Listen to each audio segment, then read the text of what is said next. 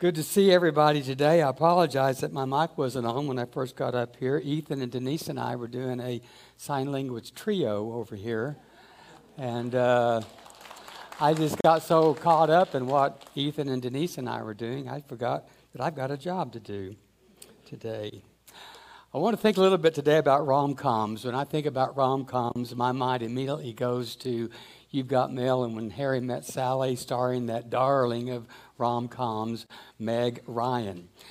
I just love everything that she was in during that period. And she's taken a little bit of a break. I'm not sure why, but I was so happy to read in USA Today a few weeks ago that she has made another rom-com that's supposed to be released, I think, this fall, What Happens Later. In the article in the USA Today that I read, the writer quoted another fan of Meg Ryan. And when she was thinking about Meg Ryan and this rom-com, the fan said, "A new Meg Ryan rom-com will fix everything." Well, we're living in a time, in a season of chaos and anxiety, and fear and divisiveness. We need someone in this season to fix everything. You know, in times of trouble, a lot of us turn to art, to a movie, to a painting, or to a song to give us a sense of calmness, to get us through those times. And one of the songs that give us comfort is the song that we call Psalm 23. We'll spend 4 more weeks in that psalm. The Hebrew word for psalm is the English word pluck, to pluck, and sometimes it's used in the Hebrew culture to refer to plucking a flower, sometimes to plucking a string. Didn't have guitars in David's day, but they had other stringed instruments. And so the Psalms is just a book full of pluckers, is what that is. And so that's what we're talking about today. Psalm 23 is a song. Now, most of us, when we think of Psalm 23, we don't think of it as a song. We think of it as something that is read at a funeral. But even if you've never gone to a funeral, you may be very likely have heard Psalm 23 in other contexts. For example, us old-timers, 1970, Rooster Cogburn with John Wayne and what is her name? Was she in that too? Katharine Hepburn, who I'm thinking about. Yeah. Boy, I forgot about Kim. Well, Katharine Hepburn is in a scene where she's facing danger, and she quotes the 23rd Psalm. Then a little bit beyond 70, in 1997, there was a movie called The Titanic. That was a big hit at that time. And while the Titanic was sinking into the icy waters of the Atlantic, in the midst of all the chaos, the fear, the death, you could hear a priest reading Psalm 23. And then in 1995, Coolio released a rap song called Gangsta in Paradise. And I just got to tell you, it just feels weird for me to say gangsta because I am so not that. I'm just very, very white. And but that's the name of it. I would want to say gangster in paradise, but that's not what it was. But he starts this song with a quote from Psalm 23, and I think that the essence of what he was trying to do is to give people who are growing up in a ghetto or in poverty hope that they don't have to have a life filled with violence and so many other sad things. Psalm 23, to me, is the let it be of the Psalms. When I find myself in times of trouble, Mother Mary comes to me, speaking words of wisdom, let it be. David was in trouble. In Psalm 22, he starts out, my God, why have you abandoned me? Why have you forsaken me, is how we learn that. I groan in prayer, but help seems far away. My God, I cry out during the day, but you do not answer. And during the night, my prayers do not let up.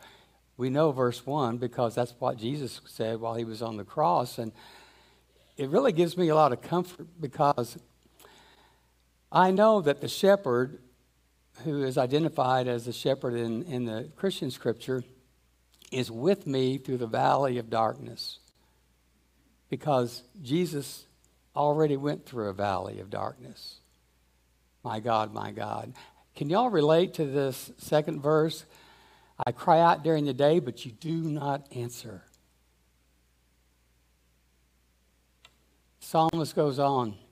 All who see me taunt me. They mock me and shake their heads. They say, hey, commit yourself to the Lord. Let the Lord rescue him. Let the Lord deliver him, for he delights in him. So his friends knew of David's faith in God, and so they were teasing him. Well, God? Where's this God that you follow? Where's this God that you worship? He's not really pulling through for you, is he? Yes, David says, you are the one who brought me out from the womb and made me feel secure on my mother's breast. And I have been dependent on you since birth. From the time I came out of my mother's womb, you have been my God. And so it's almost like he's saying, gosh, I've been with you all my life, but where are you now? Why do I feel so alone? Why do I feel like I'm going through this by myself? Don't remain far from me. Well, we've all felt like at times that God was way far from us. For trouble is near. You're far away from me, but trouble is near to me. No one here to help me.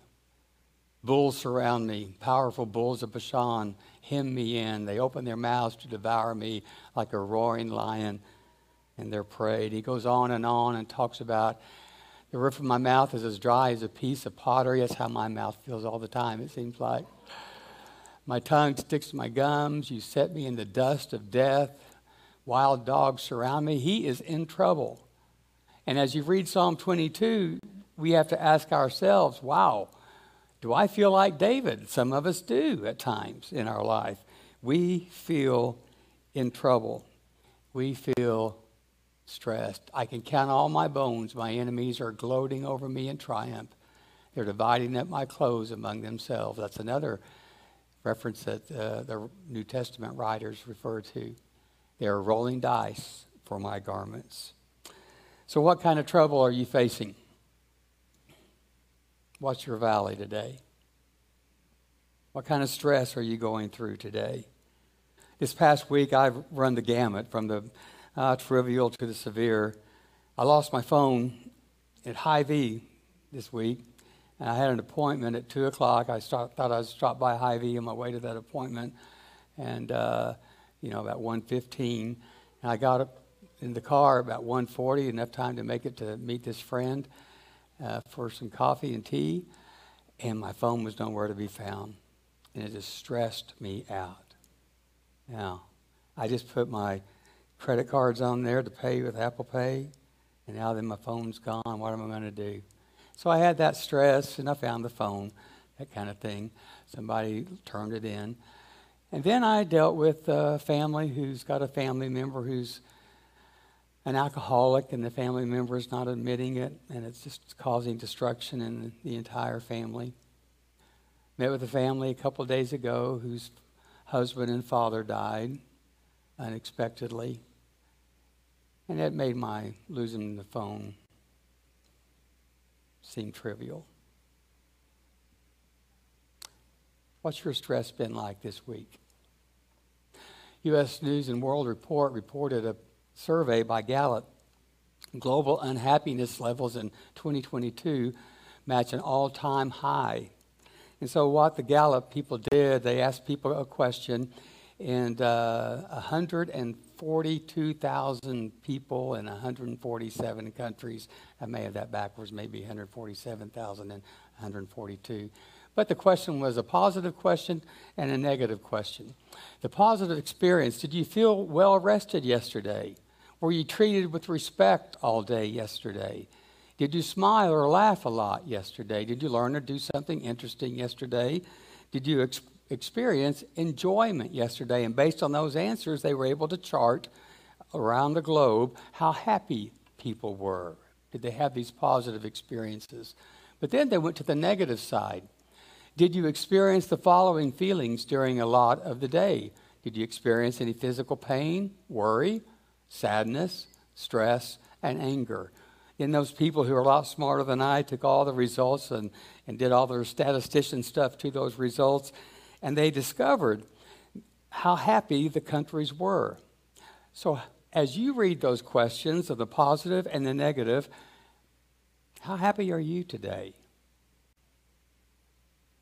The Gallup people discover that Finland is the happiest country on the planet. That's the same country that invented the sauna. So maybe there's a connection right there, although I'm just not happy when I'm in a hot box. It doesn't relax me at all. The most unhappy country is Afghanistan. We can kind of understand that. The United States, we ranked number 15, the 15th happiest country. I really would think that we would have been higher than that, but we're not. So how about our stress level? How stressed are you? Well, the same poll says that we are stressed. 34% of us say that we experience so much stress in our present day life that it's almost unbearable, that it almost makes us go numb. Black men are more likely to report high stress than white men, to a tune of 46 to 28%. Members of the LGBTQ plus community were more likely than those who were not to report that most days their stress is just completely overwhelming, to a tune of 50% versus 33%. Question: what age group do you think experiences the most stress? The older adults or younger adults? You're right. People who are 18 to 34, 56% of them experience stress. 48% of 35 to 44, look how low it's getting. 45 to 64, 24% of them experience stress. Why is that? Why is it the longer we live, the less stress? I think the kids are gone. Shouldn't say that. Sorry, Daniel and Devin. Hey, Nisi, will you bring me my cup, please? Thank you. How are you? Are you stressed today?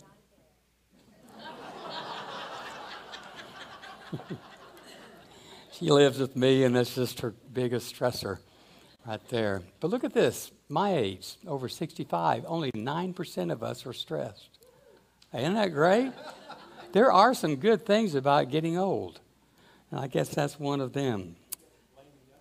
We blame the younger generation. That is so true. That happens. So what do we do to relieve the stress? I particularly like to eat to relieve stress.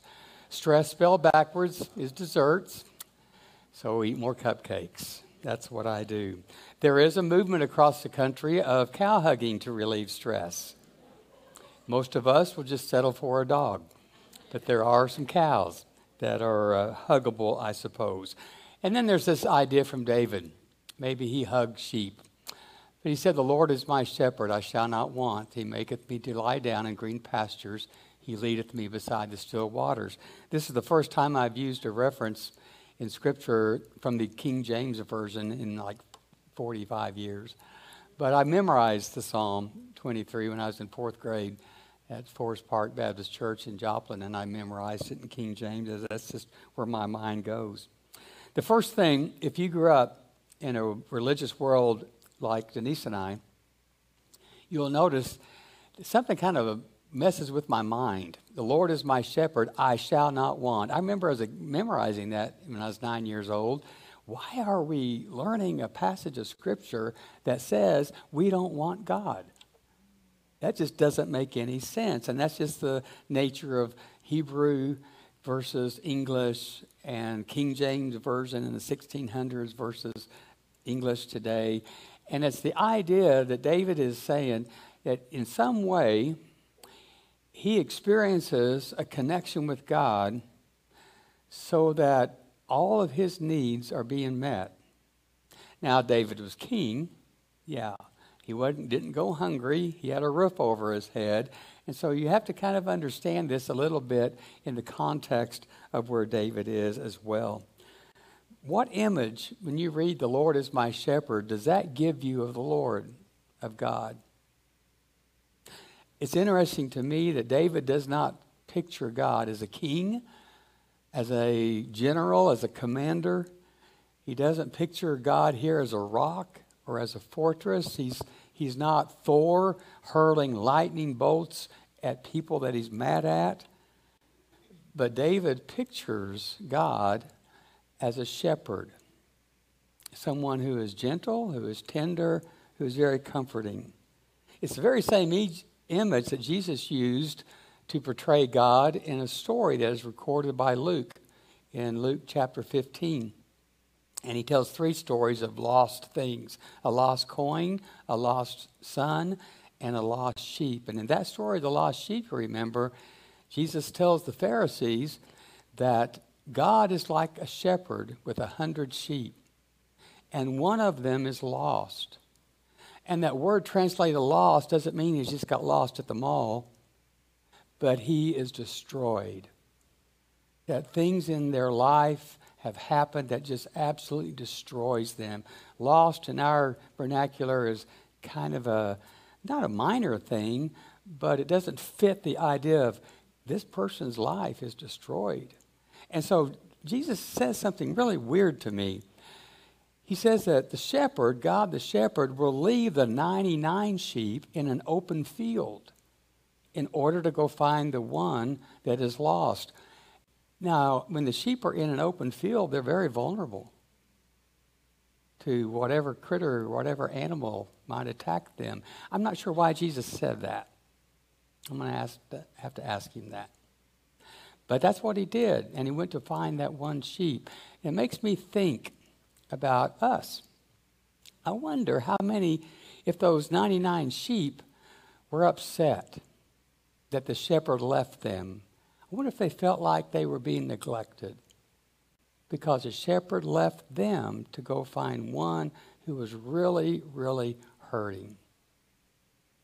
I don't know how that applies to us, but I think it might.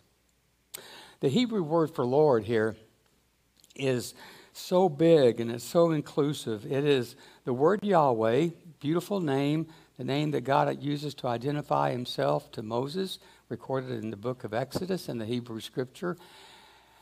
And the translation of that literally is a word of being. So some translators say that Yahweh means to be. So I grew up in a world in which the translators translated Yahweh as I am. So when God identified himself to Moses or herself to Moses, themselves to Moses, it was I am. Now when you and I say I am, we want to say, well, I am what? If I introduced you as I am, you would say, well, what are you? Maybe that's where Will I Am of the Black Eyed Peas got his name. But anyway, I am is a weird name. We would want to complete this sentence. I am a pastor. I am a Razorback fan, although I'm a very sad Razorback fan right now. But we want to finish the I am. And but God is identified as I am. It's almost like God is saying, I am, and you fill in the blank. So for some of you, I am a father. But for some of you, I'm a mother. For some of you, I'm a friend. I just am what you need. I'm the image that you need. I am love. Harrison Ford was asked last spring about some philosophical things and some spiritual things, and Harrison said, yeah, there's a Protestant theologian named Paul Tillich who wrote that if you have trouble with the word God, and a lot of us do, take whatever is central and most meaningful to your life and call that God. It's the higher power in AA. My mother was Jewish, she says. My father was Catholic, and I was raised Democrat. I don't think that's really a religion, but I guess it was in their home. My moral purpose was being a Democrat with a big D, but it didn't apply to a political point of view so much as it applied to nature. I didn't have any religious construct, but I think nature and God are the same thing. Now, some of y'all just freak out at that and say, that's not right. Well, I am fill in the blank. God allows us that freedom to see and to understand in a way that best meets us. The mysterious origin of life, science tells us how it happened. Prophecy tells us another story.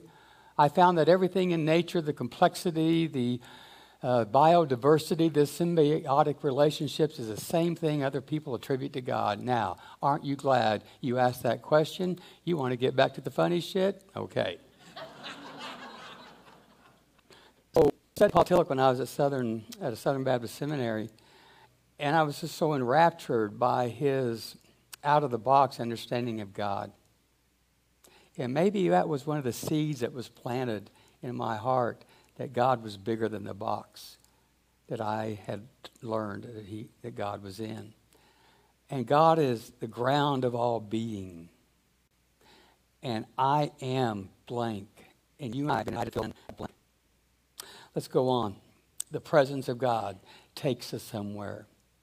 Out of our chaos and our tension, our anxiety, the presence of God, love, a friend, a mother, a father, nature, takes us somewhere.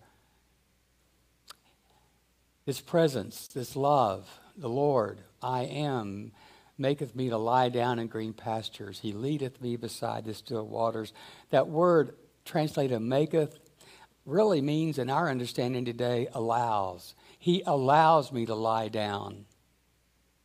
I'm going to make you lie down whether you like it or not. No, the shepherd just creates an environment that is safe. There is no pressure. There is no guilt from this shepherd. He just creates an environment. I wish more preachers were like a shepherd. So many of us grew up with a preacher shouting at us and pointing their bony finger at us and just heaping guilt all over us and shaming us to do stuff. No, this shepherd allows us. Doesn't force us to lay down, but allows us to.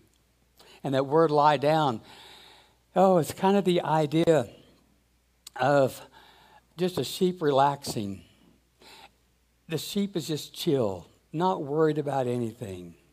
No anxiety, no stress, so they can just frolic and they just relax. That's the idea behind that word, lie down. And back to 23:2 of our passage, that word translated pastures means in some places in the Hebrew scripture it's translated as a house. So it's a permanent place. It's almost like David is saying, the shepherd has invited me not just to visit the pasture, but the shepherd has invited me to live at the pasture. This can be my house. I don't have to move away from this place of gentleness and quietness and serenity. So even in the midst of the chaos of losing my wallet, in the midst of a death, in the midst of an alcoholic relative, I can go in my heart, in my mind, through meditation, through prayer, through breathing, to that quiet place. Youth choir at Forest Park in Joplin, we used to sing a song, there is a quiet place far from the rapid pace where God can soothe a troubled mind. Sheltered by tree and flower there in that quiet hour. Gosh, I remember singing that song. Even as a 9th grader, 8th grader in a Baptist church, we were getting pieces of meditation. We were getting pieces of contemplation and being quiet in the midst of the chaos. And then, he leadeth me beside the still waters. Oh my gosh, this shepherd does not push. The shepherd is not driving cattle. He is gently leading. Whenever a religious leader puts pressure on us and you feel like you're being driven out of guilt and shame, I don't think it's the shepherd doing that. You're being manipulated and you're being controlled, you're being harassed. Jesus said, the thief comes to steal and to kill and to destroy, but I'm the good shepherd. I came to give life. Then he leads us beside the still waters, the quiet waters. It's not a rushing rapids that would scare the sheep. It's very calm, very, very calm. There's no shortage of research out there that highlights the benefits of our stress when we are in nature. Nature has some way of pouring over us and washing away the stress. You know, there are some studies that show, this is crazy, show that being in nature, even if your house is surrounded by trees, it creates within us such a good feeling, equivalent, these researchers say, to getting a $10,000 raise. That's good feeling right there. Or to feeling 7 years younger. I'd love to be 60 again. So today, I just need to go sit by a tree. And nature has a way of doing that. Some researchers say even looking at pictures of nature can have that same effect. We got rid of DirecTV last fall when they had an argument with CBS affiliate. I couldn't watch football games, so we went to YouTube. Yeah. So we went to YouTube, and my first day we got YouTube TV. They had a commercial, and then they had a very picturesque scene in nature, and it said at the bottom of it, Zen. Take a few moments to relax. I got to say, it was a lot more relaxing in the commercial. And just that moment did that. So are you feeling stressed? Yeah, just take a look real quick at this video. That makes me happy. I don't know about you, but it does me. So here it is, and I close with this. In the midst of the chaos that you're experiencing today, in the midst of the stress and the turmoil, let the shepherd, I am blank. Let love guide you. Let a mother guide you, a father, a friend, whatever name connects you to this place in your deepest being of stillness. When all around you is noisy, you and I can go to a quiet place. And to know at that moment, in that quiet place, you have within you everything that you need. You don't need a preacher.